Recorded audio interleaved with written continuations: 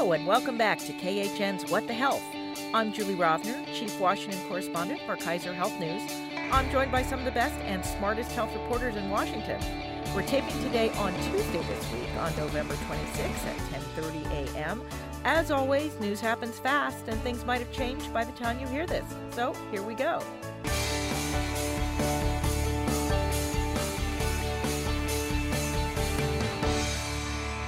Today, we are joined by Paige Winfield Cunningham of the Washington Post. Good morning, Julie. Alice Miranda Olstein of Politico. Hello. And Kimberly Leonard of the Washington Examiner. Hi. And our weekly reminder, if you want to see us as well as hear us, an edited version of the podcast is now on the cable channel Newsy at 11 a.m. Eastern every Sunday. So, a short week, but still plenty of health news. I want to start with open enrollment for the Affordable Care Act. Lots of people will likely use this long holiday weekend to sign up. Remember, open enrollment in most states ends December 15th.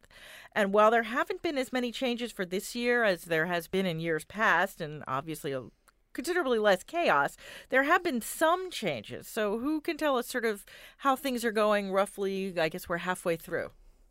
Obamacare marketplaces. So it looks like from the most recent numbers, enrollment down is a little bit, although it's hard. You have to sort of caveat that because the enrollment is down a little bit. Enrollment's a little bit down, but we're not really going to have a full picture until after it ends on December 15th because of course, the numbers we're seeing don't include all of the states and the periods don't totally line up with like last year. So, but I think it's safe to say I think most people are expecting to see a small reduction in enrollment, which if that's the case is sort of interesting because this is the first year where we've seen substantial reduction in premiums. Although we should note that doesn't mean that the plans are in all aspects cheaper because the deductibles are still going up. We're still in a situation where if you're not subsidized, they're largely unaffordable for folks. And if they are subsidized, weirdly enough, because of the way the premiums get calculated, it might be more expensive for some people, even though premiums are generally a little bit down. Right. Yeah. So let's see. How much more time do we have left in the enrollment? I think 2-3 weeks. Yeah. But I think one thing I'd like to note about the premium reductions is this is something that the administration has tried really hard to take credit for. But I think you can make an argument that we probably would have seen this type of stabilization happen already because when you talk to the health insurers, they say they really have hit that sweet spot where they had those massive double-digit premium increases for a few years. And so we have premiums now set at this pretty high level, and so that's why they're sort of able to do some reductions. But then on the flip side, Democrats have spent the last, year and a half yelling about how they thought premiums were going to spike because the administration was, setting up these leaner plans that would presumably attract healthier people. And there can be some problems with those plans, as we'll talk about later. But I think it's notable that all of that gloom and doom that Democrats had predicted hasn't entirely transpired in the marketplace. And no, this is the first year where I think people know. I mean, the people who signed up last year, there would be no mandate to sign up. But this year, we've had a year where there's no mandate. So there's no requirement. And still, it's only dipping a little bit instead of a lot. And that doesn't include all of the people who will get automatically re-enrolled at the end. Which sort of goes to like the point I always made, which is people want health insurance with or without a mandate. I mean, you ask any Republican who is trying to repeal the ACA and they still would say they want their kids to have health insurance. So, if it's affordable, I think it's a product people want to buy. Yeah, I think it comes down to that, especially if you feel like it's something that you can afford and not something that'll cost, more than your mortgage, then you're more likely to sign up. I mean, some folks are getting health insurance for $0 in premiums a month. And so it's really that kind of carrot versus the stick argument. One state to really watch, I think this open enrollment is going to be California because they have expanded subsidies to more people. And it'll be interesting to see how many more people enroll in the state. And they have a much longer open enrollment. They That's do. one of the states that does not end December 15th. They pull out all the stops. They have aggressive outreach, longer open enrollment, subsidies. $100 million in marketing and advertising the Affordable Care Act. And a really cute dog belongs to them. I miss the dog. I'll have to look we for met that the later. dog when we were out there last year. Well, one of the many different things this year is easier availability of different types of plans. Paige, you were alluding to more plans that don't carry all the consumer protections that the official Affordable Care Act plans do. And while there's less official Affordable Care Act marketing and outreach, Alice, as you were just mentioning, there seems to be more and more telemarketing of particularly short-term plans that don't cover everything. Every day I see another story about somebody who bought what they thought was an Affordable Care Act plan, and then they got sick and went to get care and discovered that for one reason or another it wouldn't pay. What do people really need to kind of watch out for here if you're trying to buy insurance? Well, it's tough because there are the outright scams, which are, these bad actors contacting people and pitching them on a healthcare plan that's extremely skimpy, extremely high deductible. They'll find if they actually need a health service, it barely covers anything. All of us have probably gotten those robocalls that spiked, I think, last month. I know I got a few of them. Right. I got a few. But the really scary thing is that healthcare.gov itself is directing people to third-party broker sites that are marketing some of these plans. And so people may not even realize they've left the realm of healthcare.gov, in which only comprehensive plans are sold, and are on a site where the plan they're buying, even though it might look very attractive because the premiums are very low, won't actually be there for them when they need it.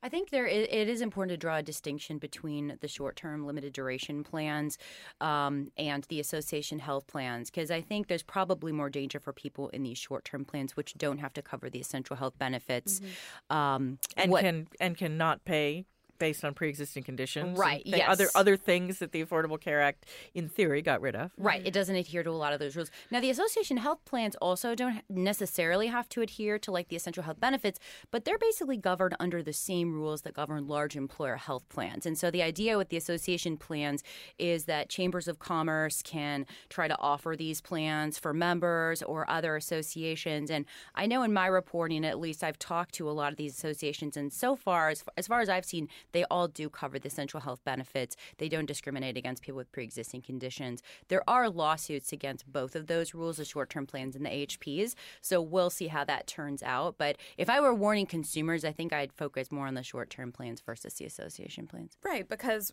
not only can they be hard to distinguish for consumers because of where they're finding them online, they're hard to distinguish because even though they're called short-term plans, the Trump administration has allowed them to be up to a year, so the length of a regular plan. And so it can be very hard to sort of see the difference and read the fine print for folks. Yeah, it's easy to see just a low premium and say, well, that would be great for me. Yeah, this is just really, signifies the impact that that has occurred because Congress has not come to an agreement on how to stabilize the Affordable Care Act. And because of that, you have so many people who still find health insurance really unaffordable under the Affordable Care Act. And so they're turning to these other options, which if you get really sick or if you have a pre-existing condition, can really land you in a, devastating circumstance financially. So, we're just saying sort of all of that come to bear because Congress couldn't come to an agreement about how to stabilize the Affordable Care Act. No. Be careful out there. Let us turn the channel to vaping, and I mean that kind of literally. President Trump hosted an event at the White House Friday that honestly looked like a staged reality show. He had representatives of pro-vaping and anti-vaping groups there at the same time, both trying to convince him to go their way, even though he had already announced his support for banning vaping flavors back in, September? So do we have any idea where the administration is going to land on this? Oh, that's the $1 million question. I think I email my colleague Lori McGinley every day saying, what have you heard on this? And she's like, I don't know. It seems pretty clear at this point that if they do go forward with some kind of a ban, it's going to include some pretty significant carve-outs, which are going to make health advocates pretty unhappy. So I see two main things here. So one is exempting these independent vape shops, which have really, protested this ban, saying they're going to go out of business, et cetera. And then the other question has been around the mint and menthol flavors of the e-cigarettes, and the fact that kids do also choose these flavors as well as other flavors. Yes, there was this great moment at this little event where, they were saying, well, the kids really like the, painted unicorn flavors, and some of the adults like it too. But the argument to sort of continue allowing the menthol vapes is that adults that are trying to transition from using menthol cigarettes, this could potentially be helpful for them, which goes to sort of that larger argument of what is the utility of e-cigarettes for adults trying to stop smoking nicotine versus getting kids hooked on them. Which is why we're here in the vaping debate in the first place. Exactly. So I could see those being like two carve-outs, but I would say I'm not really expecting to see this finalized for a while, just considering that the Senate is trying to confirm President Trump's pick to lead the Food and Drug Administration, and they're trying to get that done next month. But Democrats and then some Republicans have signaled that they're not so excited about Trump's move on vaping, and they might put up a fuss about that during the confirmation process. That's obviously something the administration wouldn't love. So they may just kind of sit on their hands for a little while until that moves further along. I'm not sure. It's just a pattern playing out that we've seen with this president multiple times, where he announces a big, bold step, and then once the sort of reviews trickle in, backs away from it. And so we've just seen this a bunch. And so, at first coming out and saying, we need to temporarily ban all flavors until the FDA can, assess the public health risks. And that was moving forward and apparently ready to go as a rule. And now we're back kind of at square one, where they're debating even the facts of what's going on. Do adults use flavors? Will banning certain products drive people into the black market, which was another point that came up at this cage match televised Shout Fest last week. And so if we're back at debating like the basic facts of the crisis, that's not promising for a clear action coming out soon. But there have also been some developments. I mean, Juul stopped selling some of its flavored products, and most if of its you look at products. Most of them, yes. And so if you look at and the ones that are particularly enticing to teens, and if you look at the data and around change their marketing and correct, yeah. So they kind of got more in line. So even though the administration hasn't moved forward, they did make a lot of changes. And if you look at the data around teen use, the kids think that these devices in particular are really cool. They like the flavors. At the same time, there is still this mysterious illness outbreak. They think they're coming down to figuring out what the cause is. It appears to be mostly linked to THC devices and probably on the black market. And so whatever they ultimately decide can really impact not just teen use, but this life-threatening illness that is affecting people. But that's another kind of weird point about it, which is I think in a way, I mean, regardless of where you stand on whether vape should be allowed or not, the administration used these lung illnesses as sort of the impetus for saying, oh, we got to stop vaping, etc. And now it actually turns out that it wasn't the vaping itself necessarily. It was people that are buying these products on the black market that have the THC oil, which has this vitamin E acetate, which is added to sort of dilute the really expensive THC oil so that it's cheaper to make. And so it's just kind of weird that what gave rise to all of this was actually something that's a little bit disconnected from the question of whether or not people should vape they completely legal products. conflated these two separate crises. Yeah. I mean, there's the problem of this mysterious illness that's killing people and sickening people around the country, but that is different than the problem of getting an entire new generation hooked on nicotine who otherwise would not have largely turned to traditional cigarettes, but are now hooked on these vapes. Meanwhile, since the president seems to be, shall we say, unpredictable on this issue, Congress seems to be pushing ahead. The House Energy and Commerce Committee has approved a wide-ranging anti-tobacco bill. What would it do, and how would it compare to what's going on in the Senate, which approved its own sort of anti-vaping, raise the tobacco age to 21 bill several months ago that we haven't seen on the Senate floor yet? It's interesting. The raising the age to 21 seems to be the common ground between the House, Senate, and White House right now. And the tobacco industry.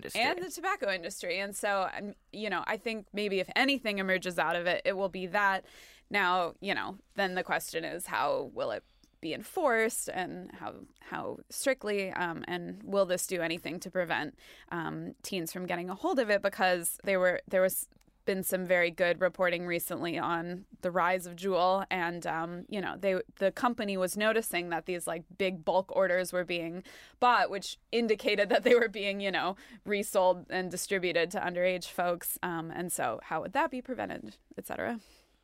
So do we think Congress is going to actually, in 30 seconds, we're going to talk about other things that Congress hasn't done. But, where is sort of this anti-tobacco bill on the on Congress's to-do list? Obviously, they've got like one more month this year and then next year. Yeah, I can't say I have a good read on that. I know it's something I guess McConnell has said he supports the 21 ban, but I don't know. There are a lot of other things on their agenda, and really when they come back from Thanksgiving, they only have, I think, 2 or 3 weeks, maybe.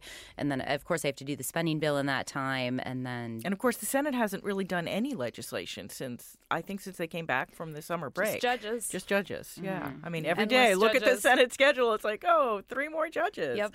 All right. Well, speaking of stuff that has not made it to the Senate floor yet, or even the House floor for that matter, remember way back in the early months of this year when everybody was predicting that Congress was going to fix the surprise medical bill problem and do something about the price of prescription drugs? That has not yet happened. It is Thanksgiving. Can we expect to see either one of these things anytime soon? Kimberly, you're sort of shaking your head. I mean, you have the House moving forward on the Pelosi legislation, the drug which would bill. on the drug bill specifically, which would allow up to 250 expensive drugs to be negotiated by the government. That's not going to go anywhere in the Senate. It doesn't have the support of the president, but I could see them bringing it to the floor as kind of a messaging ahead of 2020 to say that they are committed to, allowing the government to negotiate drug prices. And they've really sort of dared the president to support it because, if you recall, he had said when he was running for office that he wanted to see Medicare negotiate. And obviously he's since backed away from that. He has said that he supports the Senate Finance Committee legislation, which would cap drugs prices if they rise above inflation and penalize companies who do that. But it's not clear that they have the consensus over in the Senate about that bill. Republicans have issues with the cap, and the Senate Majority Leader hasn't pledged to bring it to the floor.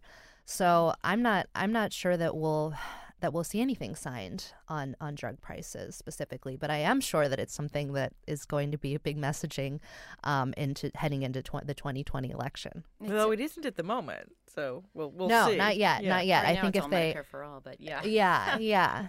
But I think this is it's so funny because I feel like, I don't know, it's sort of dumb. Like, I've written so many pieces, I feel like, this fall, because like there were all these conversations that we kept hearing about between Pelosi's office and the White House, and this and when Pelosi introduced her bill, the White House didn't immediately come out and condemn it, which was very interesting because a normal Republican administration would have, and it didn't. It kind of held its fire, and so everybody was kind of holding their breath, like maybe there's going to be some deal that includes between the White House and Pelosi that includes negotiation.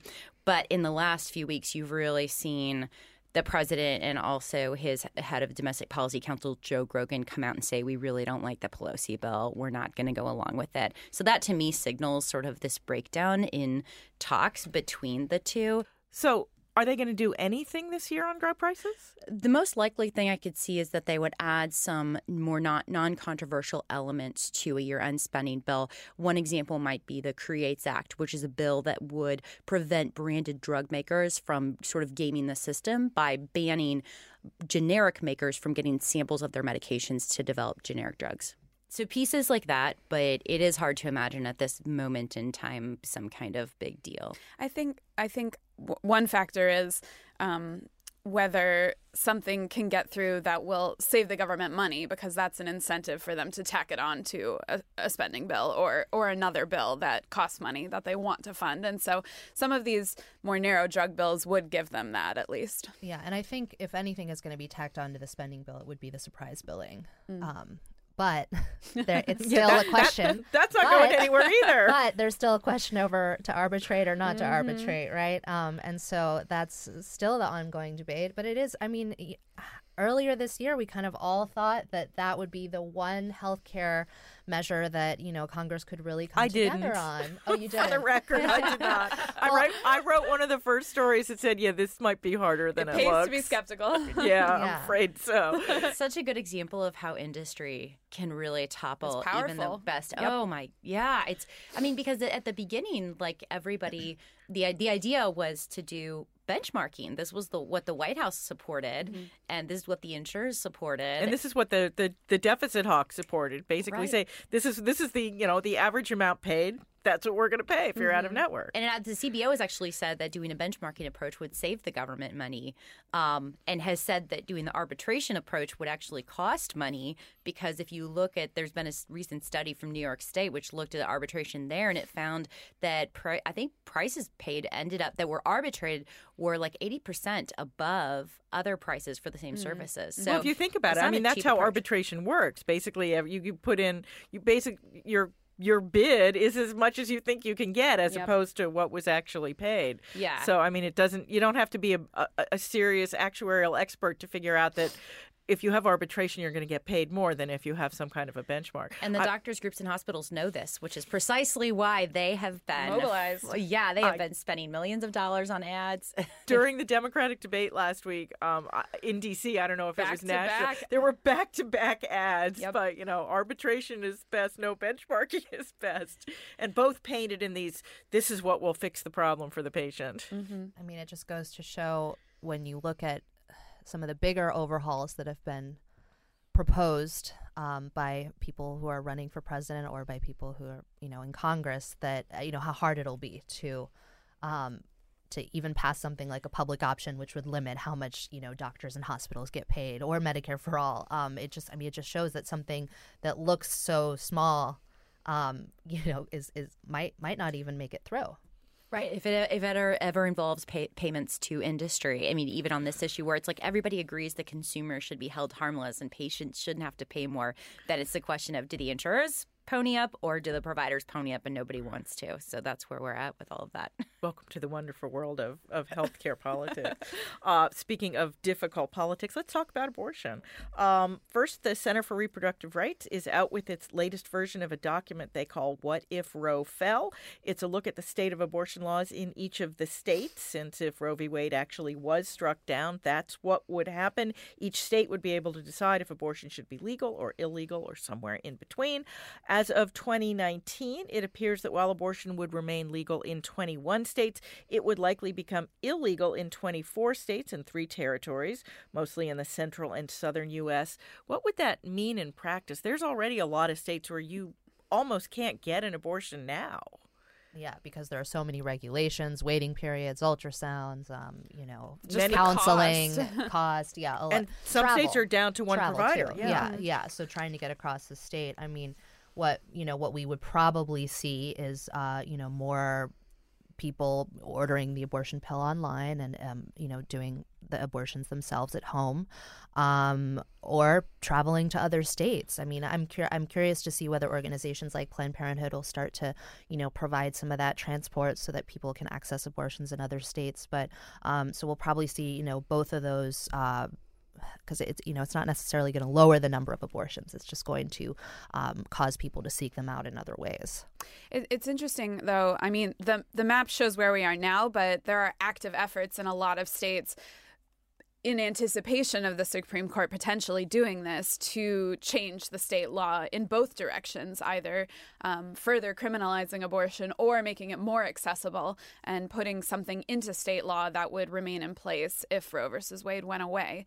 And even beyond that, I mean, we're seeing all these because of the recent Democratic state House victories in Virginia. There are all these bills in place to loosen regulations and make abortion even more accessible in the state. And so I think that that map will evolve in the coming year. So in the meantime, the New York Times did this very provocative story about a survey it did of the Democratic presidential candidates. It seems that in 2 decades, the party's standard bearers have moved from safe, legal, and rare, as Bill Clinton famously put it in the 1990s, to let's make it legal and let the government pay for it. That means codifying Roe v. Wade in federal law, an effort that was tried and failed in the early 1990s, by the way, eliminating the Hyde Amendment that bans federal abortion funding for women on Medicaid and other government health programs, all the way to making the abortion pill as well as the birth control pill available over the counter. 3 years ago, it was considered a huge shift when Hillary Clinton, got in the Democratic platform to end the Hyde Amendment. This seems so much further than any of that. What has happened here? Is it just sort of the offshoot of Medicare for All? No, I think it's separate from that. I mean, I think it's I think the Democratic sort of electorate has really moved to the left on this issue. And, we saw not only did Democrats take back the House in 2018, but elected a lot of people who were very far to the left on this issue. In particular, what I think is interesting is the House currently probably has the votes to repeal the Hyde Amendment, knowing it would not ever happen in the Senate. But it's interesting that they haven't chosen to do so. Maybe they thought there was a big that was would be quite a little the fight, too provocative or something, or fuel attack ads from Republicans. Or I think it's interesting. Pelosi wants to make that a part of every Exactly, single yeah. appropriations And, bill. if it has no chance in the Senate, I guess why bother? Although they have passed other things just for messaging purposes. So that was the a lot fight. of- Yeah. They've passed a lot of bills that Right. don't have a chance in the Senate. They just don't want to put the swing state Democrats in a tough position, place. yeah. Because it's still a very divisive issue, and even people who, support abortion rights don't necessarily think that taxpayer dollars should go toward paying for them. So, so it's interesting that they've come so far to the left on this. I mean, even Joe Biden has supported repealing the Hyde Amendment, and all but a couple of candidates now say that there should be virtually no restrictions on third trimester abortions. So I think what we've seen is part of the offshoot of what happened after the Affordable Care Act passed, where the question over abortion almost torpedoed votes in the House. Now, since then, And there wasn't even any funding for it, and it still almost torpedoed the entire bill. And now, because there are so few Democrats in the House who identify as pro-life or anti-abortion, we're unlikely to see that same kind of It's debate like in Dan terms of Lipinski and almost nobody else. Exactly. Like it's Colin Peterson. Exactly. and Lipinski's getting primaried. That's so- right. He's getting a primary from Right. someone who supports abortion Right. rights. Right. So after the ACA, you saw organizations like Susan B. Anthony List really push for, candidates who supported more limits on abortion, and they ended up, Republicans replacing some of those Democrats and so forth. So really both sides, whether it's Republican or Democrat, have become so mired by, or like the positions on abortions are so entrenched in the party now. But they're where also it's- so far apart in a place in which the country is much more in the middle. So it's true. Really, it's really notable to me. I thought the New York Times piece was really good because it asked the candidates whether they would limit abortions after 24 weeks, because that's sort of the viability standard set out in Roe. And so public support for abortion rights falls in the third trimester. It's one thing to say women should have that option, early in a pregnancy, but once the fetus could be viable, survive after birth, people feel less comfortable with that. But only, I think, Tulsi Gabbard and maybe two of the other Democrats said they would actually support restrictions on that. I think part of this is, you have the polling, but then you have the influence of these outside groups. And I just wonder if those groups have really pushed both sides, the left and the right, to more extreme positions. And you saw this, there's a real discussion inside Planned Parenthood right now. And you saw some of that come out with the firing of Leanna Wen, who reportedly was trying to, I think, move a little bit more back to that idea of abortion should be safe, legal, and rare. At least in messaging, yeah. Yeah, right. There were some real disagreements between her and the leadership, who, the leadership wants to say this should be, we shouldn't say this is rare. So that's a real point of disagreement, I think, among the lefty groups. But, they spend a lot of money on elections, and I think Democrats feel a lot of pressure from Planned Parenthood, from a lot of these other groups, NARAL, et cetera, to take these more left-leaning positions on abortion rights. Along those same lines, the Democratic Attorneys General Association has announced it won't endorse candidates who don't publicly support abortion rights, now particularly in southern states like Louisiana, where a very anti-abortion Democratic governor, John Bel Edwards, just got reelected. This doesn't sound like a very good way for Democrats to get themselves elected. So is this sort of the same thing? I thought this was really interesting, and so this will affect very few actual candidates right now, and the association has argued that even in these purple states, when they put someone up for that office who supports abortion rights, they win. And they cited recent victories in Nevada, in a few other states as well, where they flipped control. And so even in these states that have a lot of conservative voters, they said, when we campaign unapologetically on this issue, it's fine. We don't pay a penalty. I think that's really interesting, and we'll see if candidates who are outside that mold go for certain offices in the future. There are a bunch of attorneys general seats up next year. And as we've seen from every healthcare lawsuit ever, these are extremely important positions. And so I think that, while it would have also been a huge deal if, the Senate or House or governors associations made the same announcement, this is a really big deal as well. All right. Well, also, we were talking about activists. David Daleiden, an anti-abortion activist who surreptitiously taped Planned Parenthood officials allegedly offering to sell fetal tissue illegally, was found to have broken federal and state laws and ordered to pay Planned Parenthood $2.2 million. And same week, an increasingly suspicious Planned Parenthood invited journalists to a happy hour in New York and then asked them to sign a non-disclosure agreement. So are we at the point where nobody trusts anyone on this issue? And should anyone trust anyone on this issue? Well, I wouldn't put those two things on an equal. No, I wouldn't either. But they're both sort of two sides of the same. Everybody is suspect. On Daleiden, I think what's interesting is that even they're going to appeal and whatever, but in a sense he's kind of won in terms of influencing people's views and influencing policy. I mean, now we have new restrictions at the federal level on research using fetal tissue that we didn't have before. And Planned Parenthood also made an announcement shortly after his videos came out that they weren't going to involve themselves in donating fetal tissue. And we should point out they were not selling. I mean, the Congress videos were right. Well, deceptive and yes, but Congress, in a very bipartisan way, allowed the donation of fetal tissue from elective abortions, exactly what they were doing, and that the organizations were allowed to recoup their costs. They weren't allowed to sell it for a profit. And right. there's been no evidence that Planned Parenthood was doing anything except doing what they were allowed to do.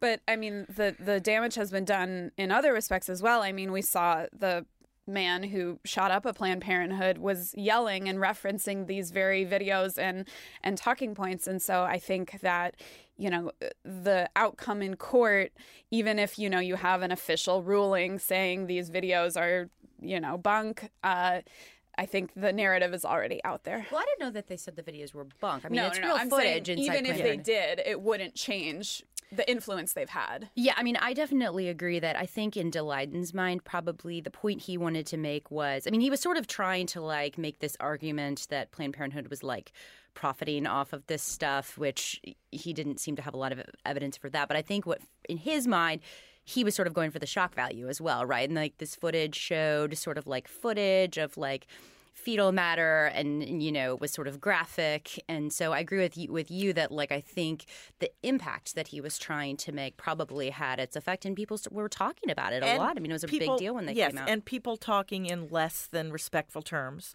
about some of these issues. That was right. They came across as crass in these conversations, and so I think.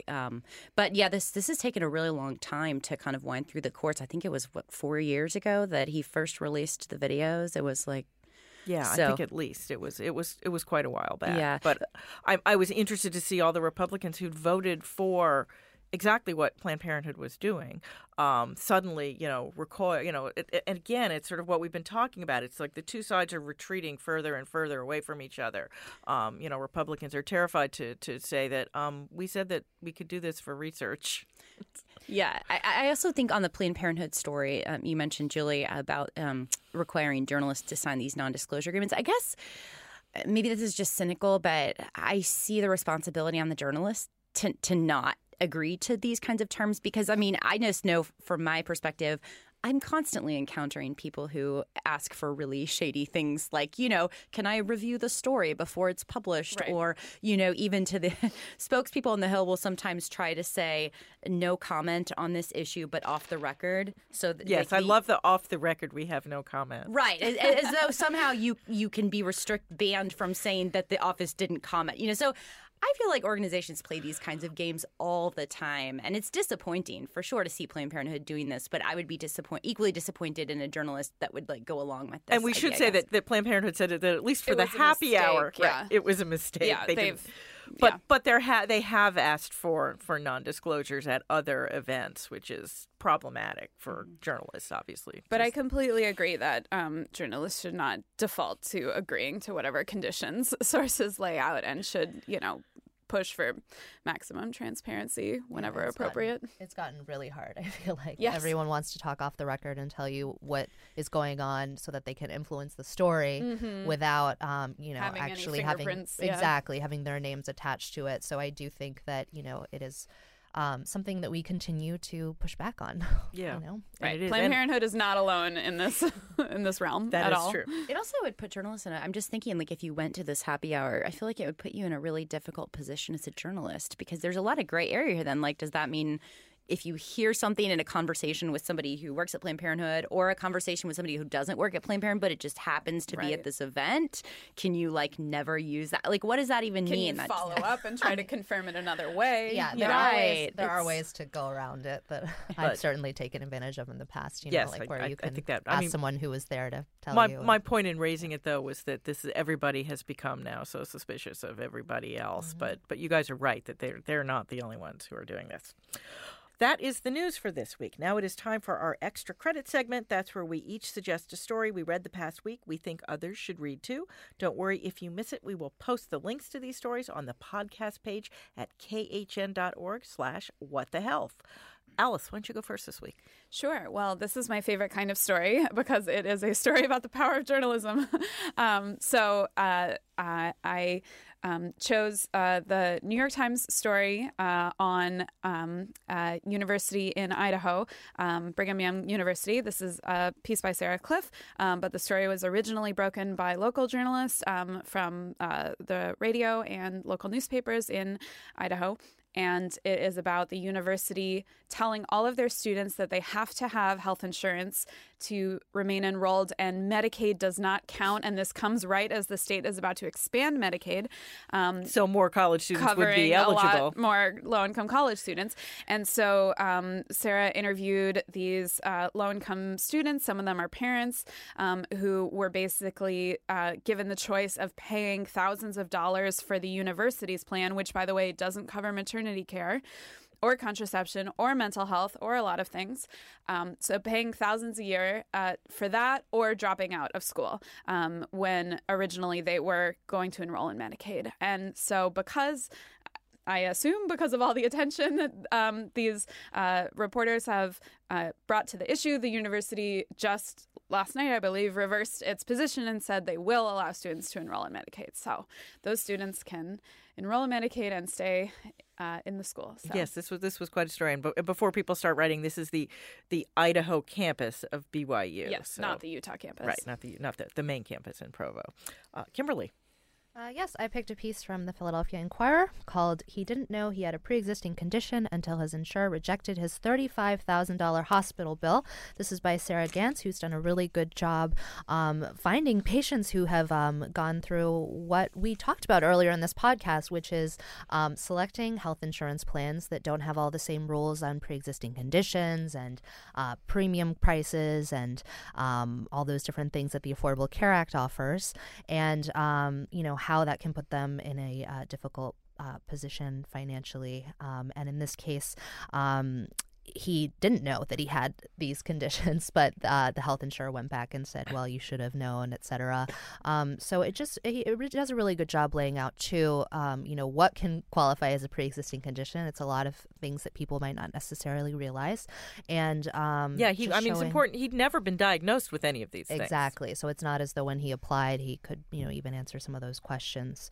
But it was still considered a pre-existing condition. So encourage you all to check it out. Yes, and this is Sarah's second extra credit in 3 weeks, so she's doing a bang up job there in Philadelphia. Paige. Yeah, well, my story is by Phil Galowitz with Kaiser Health News and has what I mentioned earlier is a very misleading headline that was written by Washington Post writers. Apparently, it says why our free flu shots actually cost us down the road.